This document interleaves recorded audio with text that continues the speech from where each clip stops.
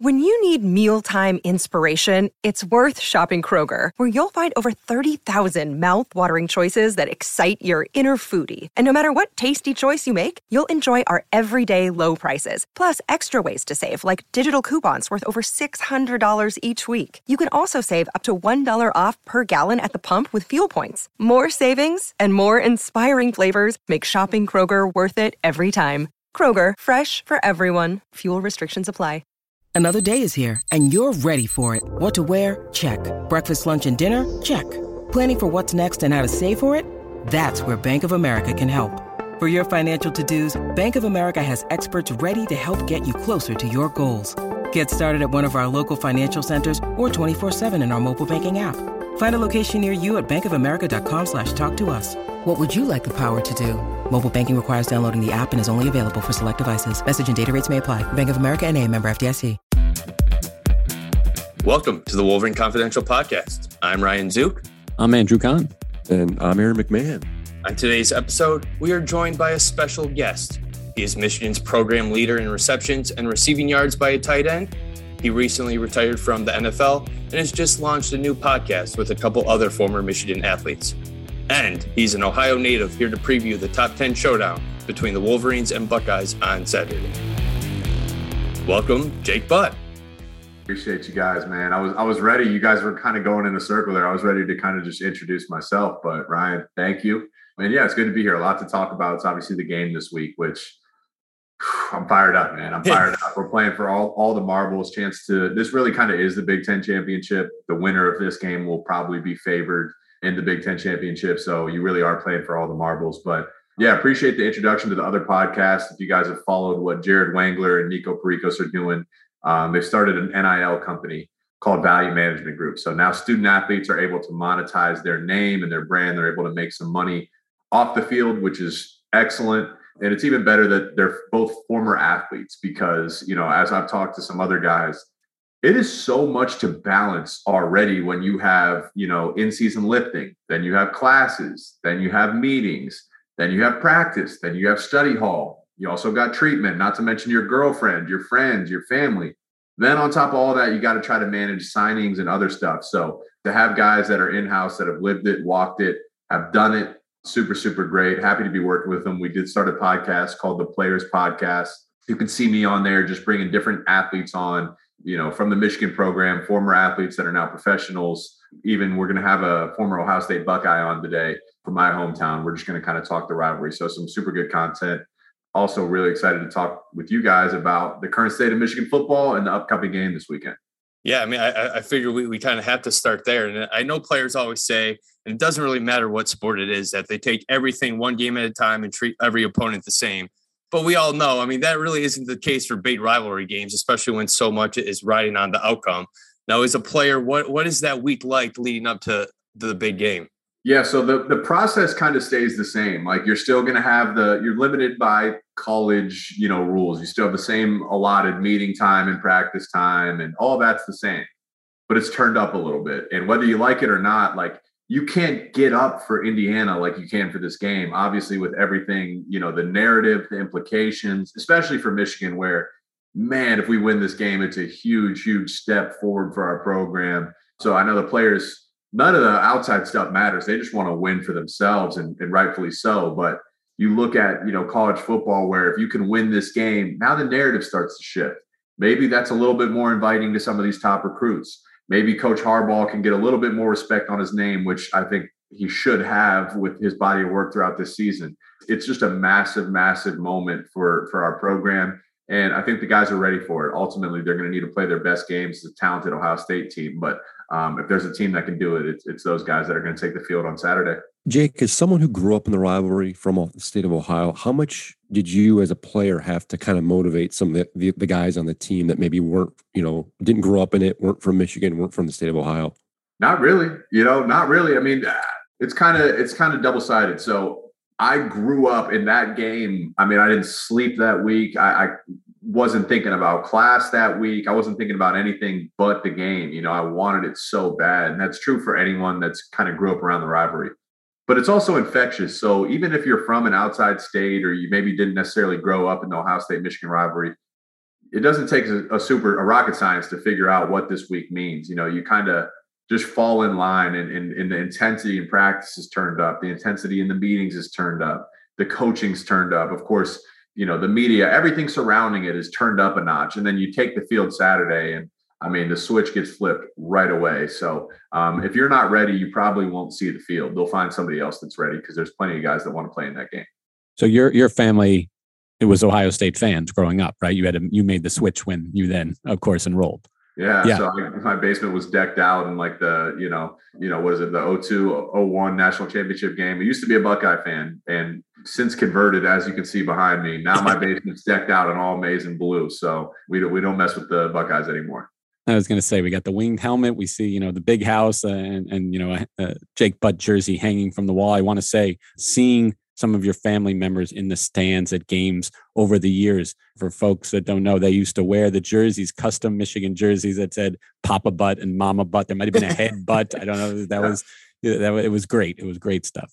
Yeah, man, I'm super lucky to have them. And I grew up and I hated my last name. I would come home and tell my dad I wanted to change it. I hated the first day of school because every single class was roll call, and they'd say your full name, and then the whole class would erupt and laugh like butt, and I'd get beat red and all pissed off. But it's funny how it works is, then my family became kind of like a brand ambassador. We kind of all worked on it together, where it's crazy how many people have come up and mentioned this to me, or mentioned meeting my family, my mom, my dad, my aunts, my uncles, my brothers, my sisters, and how well they treated them. And it's still kind of reaping the benefits of that today.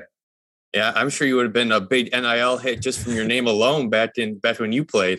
No doubt. Definitely. I think so too. I'm like, Jared, man, where were you? You should have been on the NCAA while you were playing. I read your Players Tribune article from a few years back, and you visited that in that 2011 season. You visited Ann Arbor for that Notre Dame and Ohio State game. Just how influential were you being at those games in your college decision? So it's funny because that weekend, I actually wanted to go to Penn State, Alabama in Penn State. I'm like, man, that's a huge game. I've never been to Penn State Stadium, Beaver Stadium. I'm like, I want to go check that out. My grandfather played at Notre Dame. He played for Frank Leahy. He was one of Leahy's lads. He's actually in Ripley's, believe it or not. He never lost a game from 7th grade all the way through college. Pretty remarkable. Oh. So they're like, well, we got to go watch Notre Dame play. Like, hey, let's go check out the big house. It'll be a cool experience, but we're going to go watch Notre Dame play. And obviously, if you remember that game, the first game under the lights, magical environment, elite game. Michigan pulled it off in the last second. And it felt like the tide kind of started to turn for Michigan there. I went to see the Michigan State game. It came down to the wire there. Michigan won again. Then I'm at the Michigan-Ohio State game. That was the year that Michigan won again. So it was everything tied together that year. And I'm like, maybe I'm missing something here. Like, I kind of am starting to really like this University of Michigan. It's the best blend of playing a national brand of football. You're going to play in all the big games. You're going to be on national television every single week. But then from an academic standpoint and alumni and networking standpoint, there is not a better university you could go to as a recruit. And I'll stand by that. Of course, I'm biased, but I'm still yet to be proven wrong in that sense. So you have your 4 games against Ohio State. And, as Michigan fans know, the losing streak now is continued. So they were not victories, but a couple of those were very, very memorable games. You think about the 2013 game, Devin Gardner's, monster performance and the failed 2-point conversion at the end. And then 2016, JT Barrett and the spot. So it's like these are memorable games where Michigan was right there. Either big picture or specific things, like what stands out from those games? Are they harder hitting? Is there more trash talking? Just the intensity of those two rivals. Man, those 2 games in particular, and even the 2014, 2015 games, 2014 was close all the way into halfway in the third quarter. 2015 maybe not as close, but those 2 games, we had been pretty beat up on our defensive side of the ball, especially defensive line. And Ohio State is so damn talented every single year. I mean, I look at them and they have NFL players on the field, and then they have future NFL stars on the sideline, so when you saw a couple of times a quarterback would go down and they just shuffle in another future NFL quarterback, it's unbelievable how much they reload. And it's not going to be different this year. Michigan, it's true historically, and it will be true again this Saturday. you have to play your best game of the year if you want to at least have a chance, because the truth is the narrative around Ohio State football is they show up in big moments and they find ways to win in big moments. And, in recent years, yes, we've been close, but we ultimately haven't pushed ourselves over the edge and shown, in these rivalry games that we're going to win when it counts the most. I think that this is the year. I look at the way Coach Harbaugh is carrying himself. I look at the way the players talk amongst themselves and about the coaches and about each other's. It's true, genuine love. And football's such a hard sport, man. It's so hard to come in there and beat your body up every day. But when there's, love and passion for one another and you believe in one another, you're going to come to work with a smile on your face and you're going to continue to get better and better and better. And that belief, it's going to feed off itself. So with everything being said, going back to preseason is, no one gave Michigan a shot. They definitely didn't think they'd be where they are right now. And yet here we are with all, you're playing for it. It's all right in front of you. If you win this game, you're going to the Big Ten championship for the first time in a long time. And you're beating Ohio State for the first time in a long time. So super excited, man. I'm really, really encouraged by the way these guys have been playing. We're going to need our defensive Ojabo and Aiden Hutchinson. We're going to need to rough up CJ Stroud early, often, and throughout the entire game, man. Just try to get him beat up and get him uncomfortable in that pocket and try to slow down the explosive Ohio State offense. Jake, as a player, when you do lose the rivalry game, how much does that weigh on you the following season? I mean, is it a cumulative thing? I mean, does it build up over time? Because it's been 8 years now, or 9 years now, really. Yeah. I mean, does that weigh on you psychologically as a player? I don't think so. I mean, we lost my freshman year, and it doesn't necessarily weigh on you as much as like, man, we were right there. Like, it's like, wow, like we really could have and should have won that game. And that freshman year, we were 7-6, and it's like, why are we playing Ohio State? Like, something's not right. Like, we're way more talented than what we're playing. It's not like, man, you're all down on yourself.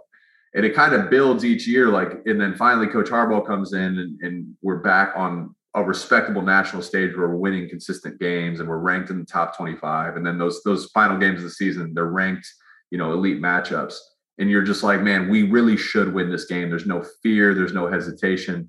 The only one that stung was definitely 2016 with it being, me being a senior playing in Columbus, and really, our defense absolutely dominated them, that entire game. Really shouldn't have lost that game. And, that team was so talented, and we know how special it was in the locker room, but ultimately, you got to win that game to prove it to everybody else. So I've kind of moved past it now. I understand it. There's always winners and losers, but definitely felt we should have had that game. And those ones sting a little bit more. I wanted to touch on real quick about the recruiting aspect of the game. Obviously, when you came in with a class of, I think, 9 guys from Ohio. And since then, Michigan hasn't been as much of a player in the state of Ohio on the recruiting trail. Do you think that Michigan needs a win over Ohio State before they can become major players in the state of Ohio, Dan? I think they could have been and should have been. I just don't think it was emphasized as much as I think we kind of got caught with our hand in the cookie jar trying to maybe see other players from other areas. Whereas I think the more you can get guys from Ohio that understand what it means to represent the Block M, when we were bad my sophomore year and we went 5-7 and missed a bowl game, I literally was in my tight end coach's office, Coach Farino's office, like crying, like telling him, like, man, this means so much to me to wear the Block M. Like, why are we problem solving? Like, why are we not succeeding? Whereas if you get guys from other areas, I don't know. I mean, it's cool to play for Michigan, but does it mean as much? And it's easier for it to collectively mean as much when the majority it means a lot to. So if you can, have strong roots here in Ohio, Pennsylvania, Michigan, the Midwest, where guys understand the magnitude of wearing the winged helmet and representing the Block M, it's a narrative and a culture that kind of trickles down throughout the entire program. So I'm encouraged. It seems like we're kind of getting back to our roots and trying to find, the gems out of the Midwest. Of course, there's talented players everywhere. And when you bring talent in, that obviously really matters. But it really, really matters when guys understand what it means to wear the maize and blue. Jake, I assume it's fair to say you watch the tight ends maybe a little more closely than some of the other guys on the field. Is that fair to say? Very fair. Yep. Okay. So yeah, I mean, this Michigan team, you must like it. They're not shy about throwing it to them. Eric All, second on the team in catches and yards, and he's got, the biggest touchdown of the season. Luke Schoonmaker's got 3 touchdowns. Joel Honigford, in the passing game. And I can't forget my man, Carter Selzer, the sheriff, as well, out there, on special teams and making some key blocks and things like that. I guess, what is your impression of this group as a whole? I love watching these guys play flat out. And it kind of gets lost in the mix because you've seen so much talent and so many plays being made by this Michigan offense, but those guys block their asses off too. You see a lot of Y insert plays where they're kind of off the ball and they're meeting the Mike linebacker right in the hole. That's a big collision and it's tough. And, it takes a certain type of person to get up for that and continually do it throughout the game and then throughout the season, week in, week out. And I know they're doing it in practice. I know how Coach Harbaugh practices. So it's a repetitive action. Those guys stick their head in there. Their blocking is extremely impressive. What they've done catching the ball, even after the catch, Eric All, he punishes guys when he gets the ball in his hands. He lowers the shoulder and he delivers a blow. And obviously he's a super explosive athlete, but the entire group is playing great ball. Jay Harbaugh really doing a great job with them as a coach. And it's super encouraging to see. I think, you go into a game like this and you're playing against an extremely explosive Ohio State offense. Can you run the ball? Can you elongate drives? Can you keep their offense on the sideline? Well, what complements running the ball really well is play action and pass to the tight end. Easy, comfortable completions to get the offense settled in and ultimately put up points. So I think that's a big recipe and they'll be a big part of the game plan this weekend. Jake, when you watch this offense, how different is it compared to the offenses that you guys ran when you were at Michigan? It's definitely got its own twist. It's still pro style where they're run focused, but it's kind of mixed with modern day football where we were often under center. We were definitely utilizing a fullback a lot more. They haven't necessarily used a fullback as much this year, which I kind of like it. I think you can find other ways to get a yard than a fullback dive. There's similarities, but there are differences. I think, they have multiple guys that are running jet sweeps. They have multiple guys that are, doing reverses. Gaddis has his own twist on it. But, I think ultimately what it's about is the players and the talent. And, another thing we could talk about all day is the offensive line. It's such a luxury to have 5 big boys up front that can really, just push the line of scrimmage down the field. And you got running backs that are definitely running through arm tackles. They're constantly falling forward. It's a recipe for success. So collectively, the talent level seems to be up this year. The guys are playing passionately and as a unit. And we'll need our best this weekend.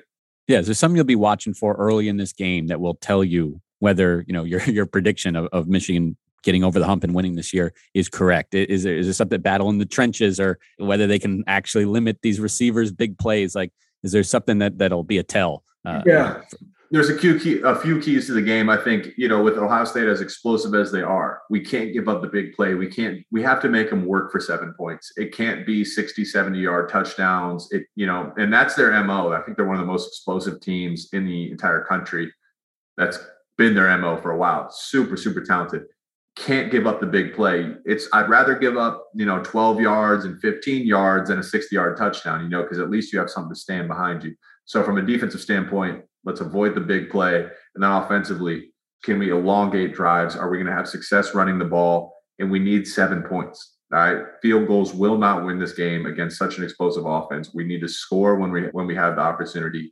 And if it's close, special teams are going to be a huge factor. Can we kind of get a momentum shift? Can you block a punt? Can you block a field goal? Can you get a huge return in your kick return, punt return game? Those are big momentum swings. So if it's close, I hope it's close. I'm looking for special teams to kind of, move the needle and change it in our favor.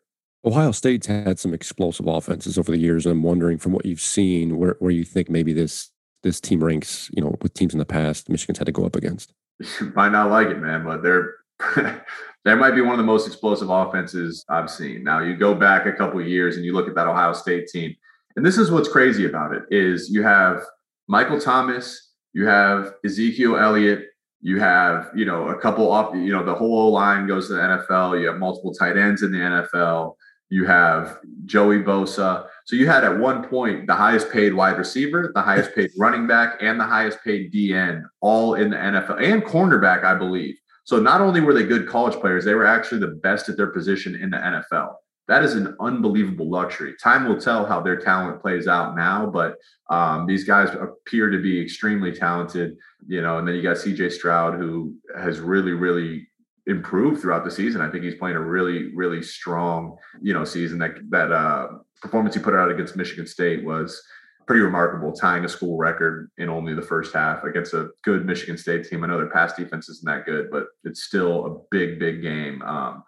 They're explosive, and we will need to be at our best. And, the one thing that settles that and kind of can maybe turn the tide in your favor is a couple shots to the rib and a couple, even if he's throwing the ball and completing it, having those big boys come off the edge and really rough him up and stick him right in his liver and his kidneys. I mean, I hate to say it, it's just football though. I mean, you gotta have to take shots at him, beat him up, bruise him.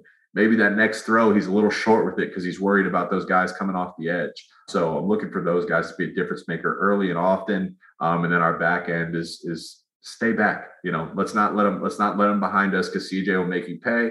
They'll catch the ball, stay back, let them hit the underneath routes, come up, rally, tackle, and make them earn it.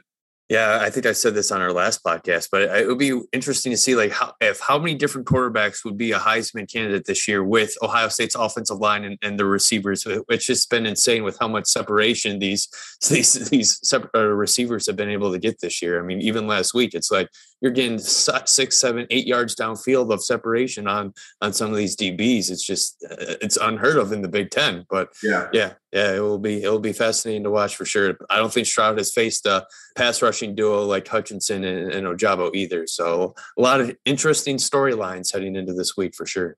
Yeah, and I think you look at Ryan Day, and very much credit to him and his offensive system. Last week they identified that Michigan State was a bad passing defense. And what they were able to do was incorporate short passes rather than try to force the run. I thought that, they're just saying, hey, let's get the ball in our playmakers' hands early and make Michigan State prove to us that they can stop it. And they ultimately did it. So those guys are extremely dangerous, down the field catching the ball, but also if they get the ball in their hands in the backfield, they're not exactly big imposing figures, but they break tackles, they make you miss, they kind of get you off balance and make plays. So they're going to dial up some very creative pass concepts to try to expose our defense. But I think Coach McDonald's done a great job this season. Our defense is much less predictable than it has been in recent years. So hopefully we can play our best performance, call our best game defensively, and really make them earn it this weekend. Keys to the game: limit Ohio State's big plays, make CJ Stroud think about some of his internal body parts. All right. Yeah. And keep one of your biggest weapons, Jake Moody, relegate him to extra points. Yes. That seems to be Jake Butt's keys. And I can't disagree. I mean, it makes a lot of sense. There's a pathway to victory here. I mean, it's not crazy. There have been some of these recent years where it kind of would have been, you say Michigan needs to play their best, but they almost needed to play better than they were capable of. That's not the case in this game. They have it in them. There's a blueprint there. Actually making it happen is another story, but it's there. When you're such an explosive offense, it can be frustrating when, your eyes are downfield looking to connect on that big post or that shot down the sideline and it's not there. And then all of a sudden, now you have to flip your feet and quickly get to your check down the underneath route. Well, that split second, not only are you not giving up the pass, that's another split second that our pass rushers can get in there and get a hand in the chest and get a shot on them. So now you're taking a shot and only completing a 5-6 yard pass that wears on you throughout the game. It's like, man, it's frustrating. We want the easy play, which they've become accustomed to all season. So again, it can kind of flip. There's so much of a momentum and narrative aspect about football is if you can make them earn it, maybe they might start to have some disbelief and we start to have the belief. That matters down the stretch. Awesome, Jake. Well, yeah, we definitely appreciate your time. And I guess before we go, I mean, so yeah, you said you're thinking about getting into broadcasting in the media. What kind of spurred that after you retired this year? Well, it's always been something. I mean, when I watch the game of football, I watch it with the critical eyes. If I'm a coach or a broadcaster, I love listening to the best guy, the best color commentators talk. And I guess I just think I can do it. I think I can do it, man. I think you see the fans see the end result. They see the process of why a play succeed, or they see a play succeed, and they're looking for someone to tell them why and be able to do it in an instant. And I've always watched the game of football that way. And, it'd just be cool to get that opportunity. We'll see if it comes, but things like this are fun for me to just talk the game of football regardless. So it'll all work out in the end. Very good deal. And yeah, once again, Jake Butt, you can listen to him in his podcast, the Players Podcast.